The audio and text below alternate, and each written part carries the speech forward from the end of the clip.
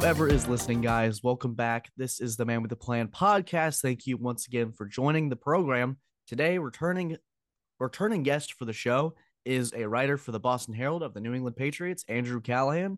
If you watched our podcast in February last year, Andrew joined the show to talk about how the Patriots progressed going into year two with Mac Jones. There was a lot of energy and excitement. And then this year, very strange roller coaster of events. Matt Patricia, Joe Judge. There's a lot that Andrew's going to break down for us. And I think we got to just start. Andrew, how are you doing, man? There's so much to talk about this year. Even when the Patriots don't make the playoffs, they still feel like the forefront of every discussion just because of the nature of that franchise. Yeah, never boring up here in New England. As you mentioned, haven't made the playoffs now 2 of the last 3 years, haven't won a playoff game in 4, and yet they're still up there because of people like, obviously, Bill Belichick. You mentioned Mac Jones, or just how unusual a year it was, where even if we arrived at the place most of us on the outside expected, 9-8 team, 8-9 team, the way in which they arrived there was so strange, and the coaching setup and everything that went into it, and the turmoil that happened that you never see from the Patriots, even in down seasons like this one. So they're trying to wipe the slate clean. I think they're off to a good start, but yeah, no question. It's been unusual last 12 months. Yeah, I think you go into the season, and we talked about it in February of last year, where, okay, what do they need to do to help Mac Jones' progression? Because he made the Pro Bowl last year. Everything appeared to be saying, hey, this is the guy to take over for the next 10, 15 years. And then that feels like a step back. Every 2 steps forward New England seemed to make. They wanted to take a complete leap backwards. And I think you detailed this very well in this recent article you posted out that completely blew up. I just want to congratulate you on that, on the absolute dysfunction of this season, hiring Matt Patricia, the inside just doubt. I have a quote here. I love Belichick, but, quote, he effed us. Can you just kind of detail the process of this article? How long did it take to write something like this? Was the writing on the wall since May? And you were thinking, okay, once this season is all said and done, I can chart the direction of where I want to write this, because the piece is fascinating for anyone that hasn't taken a look at it. Well, thank you for the kind words, and definitely was not planning this since May. I was open to a lot of possibilities, perhaps a 10-7 season, even 11-6 if everything really broke their way, saying, everyone's getting on Joe Judge and Matt Patricia, as we were skeptical May, June, July, August. But my line was, look, if it's going to go down like this, at least let them dig their own graves. Whereas that they surprise us, let's be there to congratulate them. So I was open to possibilities. Obviously, you get into early December, the writing's really on the wall. Bad loss to Buffalo on a Thursday night. You squeak by the Jets and the Colts with, I think, 1 or 2 offensive touchdowns in games that, you really should have won handily. And so for them, I think they knew it. And so in the process, really from December onward, was just trying to report behind the scenes, get in touch with people. I mean, you also don't start asking questions for a story like this to someone you don't know particularly well. Like, these are built on relationships you build over the last, 4 or 5 years in my case. And I collaborated, most importantly, in this story with Karen Garigi, and my beat partner at the Herald, who's been covering the team since 2007. So her relationships run deep, her knowledge, her understanding, and you just got to get conversations here and there, maybe in the locker room, speaking over the phone, texting a little bit, and just to get a well-rounded picture. And the biggest thing I would say about a story like this also, besides the relationships and the dynamic, and most of the writing was done, after the season, because again, they could have made the playoffs if they have just won that last game, is you're excavating. Okay, I'm not here to create some sort of narrative. Like, they go out there, they play the games on Sundays, and we get a scoreboard. And that tells us whether it was good or bad for the New England Patriots. And so when I have these conversations, I'm trying to figure out underneath what's there. I'm not trying to seek something out. I'm just dusting it off, digging it up. And this is what we dug up. Yeah, I think the crazy thing for me is that there seem to be these ebbs and flows throughout the season, because usually you can kind of associate a New England Patriots team. September, they usually aren't really one to start very fast. They usually kind of figure things out, and you see throughout week 6, and we saw this last year in Mac Jones' rookie year. They started 2-4. Judon said, we're not a 2-4 team. We're going to kind of show that. And then they go on this 7-game winning streak that allows them to get in the playoffs. They figured it out about then. And it felt, after the Zappe situation in Cleveland, I thought, okay, maybe this team's starting to figure it out. Then Mac Jones comes back, and there's this up and down, almost not really a power struggle, but it felt like the fan base was split evenly. Like, oh, Zappe's really made this work. And then Mac Jones comes in, he throws a bad pick against Chicago. Zappe has 2 fantastic possessions, and then it comes down to earth. And I think one of your people up in Boston, Tom Curran, said that there's no way Mac Jones gets moved this offseason. What was your kind of assessment with that? And do you think there's potentially a storyline going into the spring and the summer that maybe Zappe isn't so far off from Mac Jones in terms of potentially being the starting quarterback for this team? No, I'm closer in agreement with Tom than anything else. Like I think, we're here in mid-February. Super Bowl's been over for almost 2 weeks now. The combine will start on Monday. Then we have free agency a couple weeks after that. Like when you have these voids, specifically for sports media, we got to fill the time somehow. Like Get Up is on every single morning at ESPN, right? I do a podcast still once a week. Local TV stations have to fill their airtime. So you start to ask these sort of questions, and maybe there's a nugget or there's a whisper, or the team makes a phone call. Like someone brought up the Patriots sniffing around Deebo Samuel. Teams make calls all the time. I'm not saying that a call was made about Mac Jones. I just think when you look at the tape last season and the circumstances under which the Bailey Zappe thrived, he played the Lions, he played the Browns, he came in after the Packers, okay? And they were using a lot of things they didn't do with Mac Jones, putting him under center, play action, an average depth of target closer to the line of scrimmage, meaning these are shorter, safer throws. And so it was really, I think, a byproduct of that environment that allowed Zappe to thrive. And he's a hardworking, smart kid, don't get me wrong. But when you look at him, like the biggest box in his favor that you could check off in terms of him versus Mac Jones, people want to have that conversation, is he's just not Mac. Okay. It's not the arm, it's not the smarts, it's not the experience. So no, I don't think they're trading Mac this offseason. I think the conversation, though, that it merely exists, is what I just alluded to in terms of the media filling the void, but also it didn't come out of nowhere, right? You mentioned the regression for Mac last season, the turmoil between him and Bill Belichick. I can tell you the relationship was not good towards the end of last season. And so just the fact that you're having the conversation is notable, but the conversation itself probably isn't worthy of much of our time. Yeah. Do you think that a big conversation, and most notably the Buffalo game, is when we started to see kind of the frustration of Mac is saying that the quick game sucks. We need to do this. We need to do that.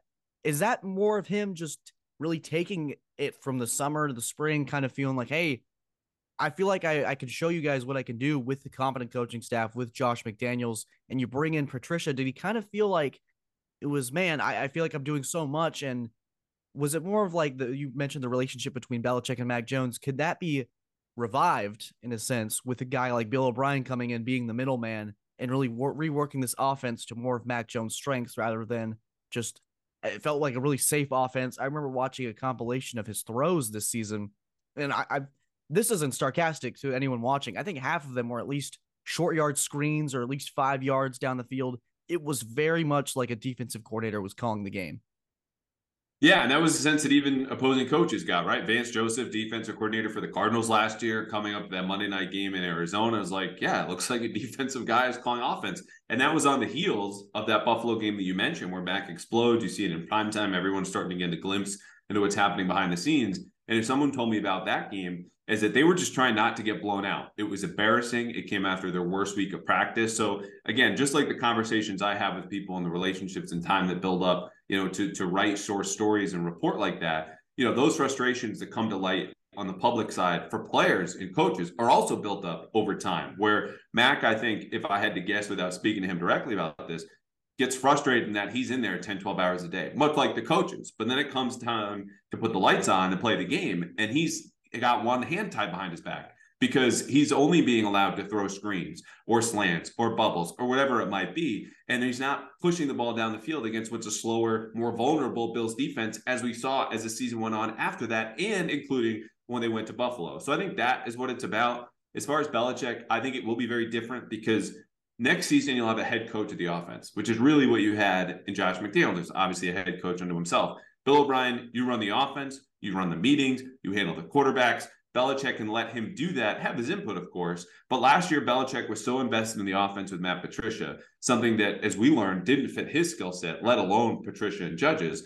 And it just didn't work because these guys were defensive backgrounds, thinking about how to work around their defense, and it was too conservative. And so for a quarterback like Mac, who wants to go downfield, who wants to have some sort of freedom, it really didn't work out. I think it will be resolved with the presence of O'Brien. Time, as we say, heals all wounds. And I think that includes the quarterback-coach relationship in Foxborough.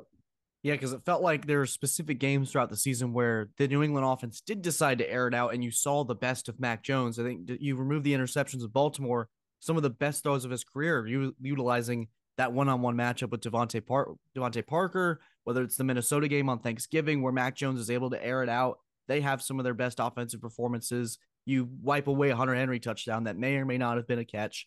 And then you have the end of the season against Buffalo, where they do decide, hey, we're going to air it out. Once again, Devontae Parker, Kendrick Bourne, that utilization, he had some of his better games. And now that I bring it up, that Kendrick Bourne dynamic, what happened with that? Because it felt like Kendrick Bourne was the number one guy on this offense in 2021, almost to be non-existent in certain games. Was there a relationship that Patricia that kind of fell apart? I remember hearing a lot of terms like he's in the doghouse early on in the season after a fight in training camp.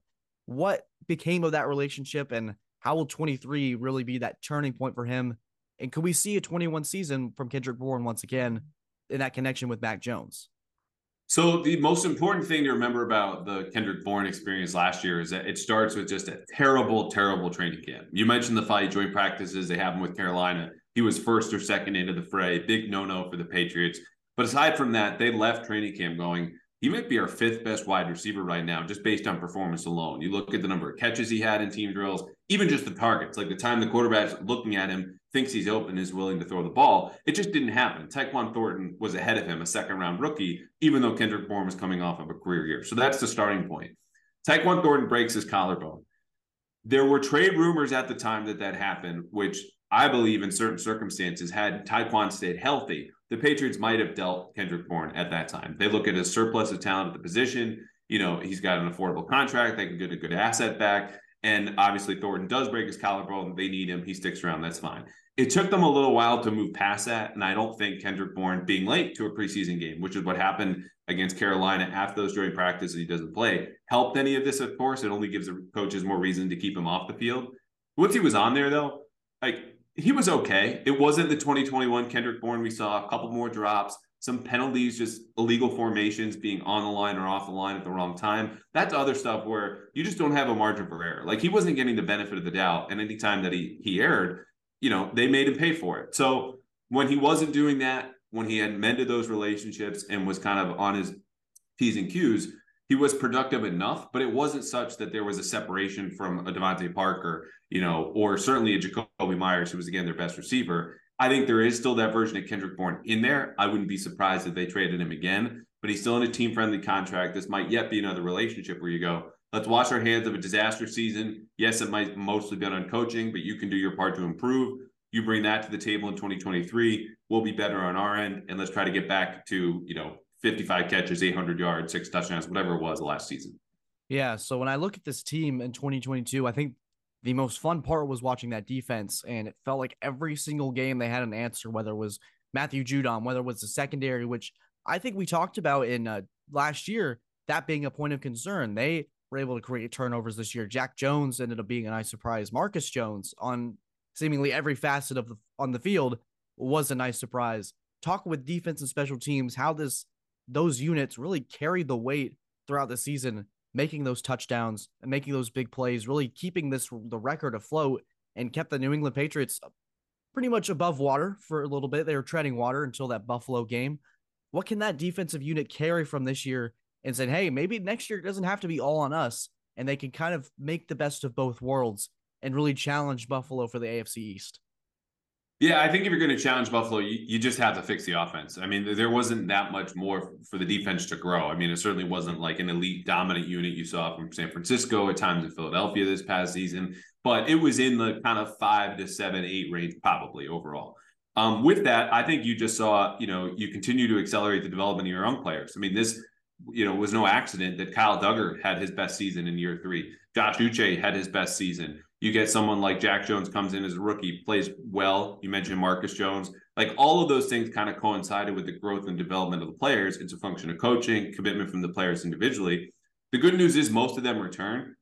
But when you look at season-to-season defensive performance in the NFL, a lot of it is just predicated on how good were the offenses that you face. Like, it's not very predictive or consistent year to year, whereas offense, you can go, okay, if you're running it back with Tom Brady, Peyton Manning, Aaron Rodgers, Patrick Mahomes, you're going to be pretty good. You can lock in the top 10 offense. So for them, continue development, retain those players. I think you'd like another corner, because when you look at December 1st on for the Patriots, they pivoted to being one of the zone heaviest defenses in the entire league. There's nothing wrong with zone coverage. Most defenses in the league play more zone than they do man. I think you would just love to have the versatility to say, if it's better to play man this weekend, we want to have the horses to do it. So sign a corner like Jamel Dean in free agency, maybe draft another one. I think you look to upgrade the speed of the second level. Juwan Bentley had his best season too. You talk about development. Tremaine Edmonds is out there from the Bills. So I think you just build on what you do last year, specifically with the young players, extend a Duggar if you can, maybe an Uche. And besides that, just kind of work around the edges while also solidifying that corner spot. Right. And moving into that free agency draft part, there are a lot of pieces where New England can fill the void. McCourty might be a spot to fill if he ends up deciding to retire. I think we'll find out that, correct me if I'm wrong, pretty soon, right? Yeah, he said on Chris Price's podcast, I want to get this right. I think it was like the Patriots Report. But it'll be early March, the next 2 weeks or so. Right. So they'll be able to basically figure, he wants to give them at least a little bit of notice saying, hey, this is going to be a spot you may or may not have to fill going into free agency. So looking at this top 100 class of free agents and looking forward to the NFL draft, do you have a specific wish list that you've built up of what New England say, hey, if they go and target these guys and can be able to sign them because they have more flexibility this year in the cap space, along with guys they want to keep in-house like a Jacoby Myers, a Damian Harris, who needs to stay? Who potentially would you be okay with walking? And who could they potentially bring in on maybe a risk reward type of deal or a big signing like they did in 2021 with guys like Henry Smith? Who's on your radar? Who isn't on your radar? Who should fans watch for come April in the draft? So starting in-house of the free agents, when your top names are Devin McCourty, Jacoby Myers, and Jonathan Jones, I don't think there's anyone in that list, or Damian Harris in there too, that you can't live without. If you lose all four of them, that's a little bit of an issue. But Jonathan Jones is a corner going into his age 30 season. The Patriots typically don't retain them. We just saw this with Stephon Gilmore. A little more complicated than that, but you're past your physical prime at a position that relies a lot on just your physical ability. McCourty, they're deep at safety. They can resign Jabril Peppers. Then you get Peppers, Adrian Phillips, Kyle Duggar back there. Jacoby Myers, the best receiver in the market. He's in a case where I think he might get outpriced by someone like Houston or Atlanta or Chicago, teams with young quarterbacks that need a reliable slot receiver like Jacoby, who's very sure-handed, great locker room presence, and just might offer, because they have more cap space, $2 to $3 more million per year, and the Patriots have to move on. But you'd still like to retain 2 or 3 of those names, or I would say 1 to 2 of those names. Moving outside, right tackle has to be addressed. I mean, this was just a black hole that they had in their offense the entire season, whether it was Isaiah Wynn, Yannick Adjust, or Connor McDermott, who started the last 6 games. They've already re-signed him, but that contract tells you that they see him as more of a swing tackle, and his tape would say the same thing. So Jawan Taylor out of Jacksonville, young player, mid-20s, a little bit more of a run blocker than pass protector, talented enough. He's a guy you plug and play, starts, fills that hole, not an issue. Mike McGlinchey from the 49ers. Same mold, 25, a little bit better as a run blocker than pass protector. He's coming along over there, former top 10 pick. You've got the talent with which to work with McGlinchey and kind of mold and probably develop a little bit more. Beyond that, I already mentioned some of the names. Jamel Dean from Tampa, I think would be a great addition at corner. Can play man coverage, 6'1", 205. He's physical. The ball disruption and production isn't there. I think he only had 2 interceptions last year. But, where he's a little bit grabbier down there in a more aggressive defense, he gets to be a little bit more disciplined, like you saw them develop with Stephon Gilmore. Maybe he gets to another level. I like Tremaine Edmonds, Bills linebacker. That's more the wish list category than the need to have category. But if you add a right tackle in a corner, I think that would be a very successful free agency for the Patriots, who again have the money to spend and the urgency to do so. Yeah, I think that guy, when you had Connor McDermott, he played well in that kind of role, but if you can upgrade, you certainly need to address it. And protecting Mac Jones, there were points last season where the ball snapped and there are 2 guys flying out. I don't know if that was a scheme thing or a protection thing. I remember Miami week 1, some guy just flies through. That should have been, I think, a red flag for everybody going, ooh, this may be something to watch for. And he gets blasted in the end zone for a touchdown. So those definitely need to be addressed. I think of Jordan Poyer is potentially something. I don't know if that'll be a fit necessarily, but he's someone that you could plug in and he could be successful. Or is that not something that may be realistic? Buffalo may try to retain that. No, sure. And I know Matt Bowen, former safety in the league, now currently a writer for ESPN, had that as a projection. And Poyer's a guy who, like a Duggar or Phillips, can play in the box, can play man-to-man against tight ends and running backs. You don't really want him in single high all the time because he just lacks the sideline to sideline speed. And the Bills were, to steal an NBA term, really taking a load management approach with him in practice last season. So he's got some wear and tear, but in terms of a versatile safety who's got great instincts and is a smart player, like the Patriots want those in spades. And I think he would add to that. So yeah, I think they would definitely take on a Jordan Poyer if the money's right. Yeah, absolutely. And that moving, if they could be able to fill those spots, right tackle, corner, like you said, let's just put that hypothetical in place. It's the draft. What does New England need to do in that first round? Could you see a scenario where if Belichick's not really in love with any of the prospects at 14, he does a very characteristic trade down to try to get more assets in the second, third round and get the guy that they probably want later in the first? And where would you think they target based on the conversations you've potentially had? Yeah, for sure. So I don't know too many specific names. I think staying at this position, at this point in the calendar, you rather go position, right? Like once free agency is addressed, let's say they sign 2 tackles and you've got 3 starting caliber tackles between Trent Brown, Juwan Taylor, and find some sort of backup with Connor McDermott in there. Probably not going first round with an offensive tackle at that point. Maybe it's corner, or if they sign Jamel Dean, you don't really need it because you just drafted 2 corners last year in Jack Jones and Marcus Jones. So I'd hold off on specific names at 14. But just to go back 1 second, receiver is something I haven't really addressed. That I think obviously that they would like to add some more talent there, pending whatever Jacoby Myers does. That will be a trade if they make some sort of big splash for DeAndre Hopkins, a Keenan Allen, a Jerry Jeudy. People have thrown out T. Higgins. I think that's a little bit too far of a reach for them, but that's another possibility where running backs more or less set, depending on Damien Harris. The offensive line we talked about, tight end is set contractually with Henry and Jonnu Smith. They might make a big trade for a receiver if they really want to change the complexion of this offense. As far as the draft goes, corner, receiver, offensive tackle, and tight end are the 4 positions. I would look for tight end is kind of sneaky because I just mentioned Hunter Henry's back, Jonnu Smith will be back because contractually you just can't really move off those guys or want to in Henry's case. But Henry's a free agent next offseason. And when you look at, what they could do to, again, change the complexion of this offense, there are, depending on who you talk to, 2 to 4 guys in the first round for tight ends that are worthy of a pick in that area. So you have someone who could impact your pass protection in a few snaps. He could impact your run blocking, like a Michael Mayer at a Notre Dame, and obviously make big catches on third down in the red zone as this big body target. Because you look at the last 8 to 10 Super Bowl participants, even this year, Travis Kelce, Dallas Goedert. A couple of years ago, Travis Kelce and Gronk, George Kittle, or Kelce and Kittle. Like tight ends are very important to kind of modern football as much as it's all spread offense. So that's an area I think they could draft a year ahead of time. But yeah, of course, they could also move back, take a tight end from 14 to somewhere in the mid-20s, pick up a player. What they do at 14, I'll say this last thing, will depend a lot on how many quarterbacks go ahead of them. Patriots are not in the market. My understanding is I would be shocked if they are for a first-round quarterback. So let's say 4 go ahead of them. Bryce Young, Anthony Richardson, C.J. Stroud, and Will Levis, let's just throw him in there. They're going to have their pick of like probably the top 9 to 10 players on their board left. So do you want to pass that up? Do you see a drop off as more of like 14, 15 players? Do you jump back 4 or 5 spots and still get someone in that same tier? Only they can answer those questions. I don't think they can answer them yet. But the quarterback market, I think, will be the biggest hint as to whether they trade back or not from 14, depending on how many of these guys jump into the top 10 or top 12. Yeah, it's going to be interesting. I saw mock draft yesterday with Anthony Richardson going number 1.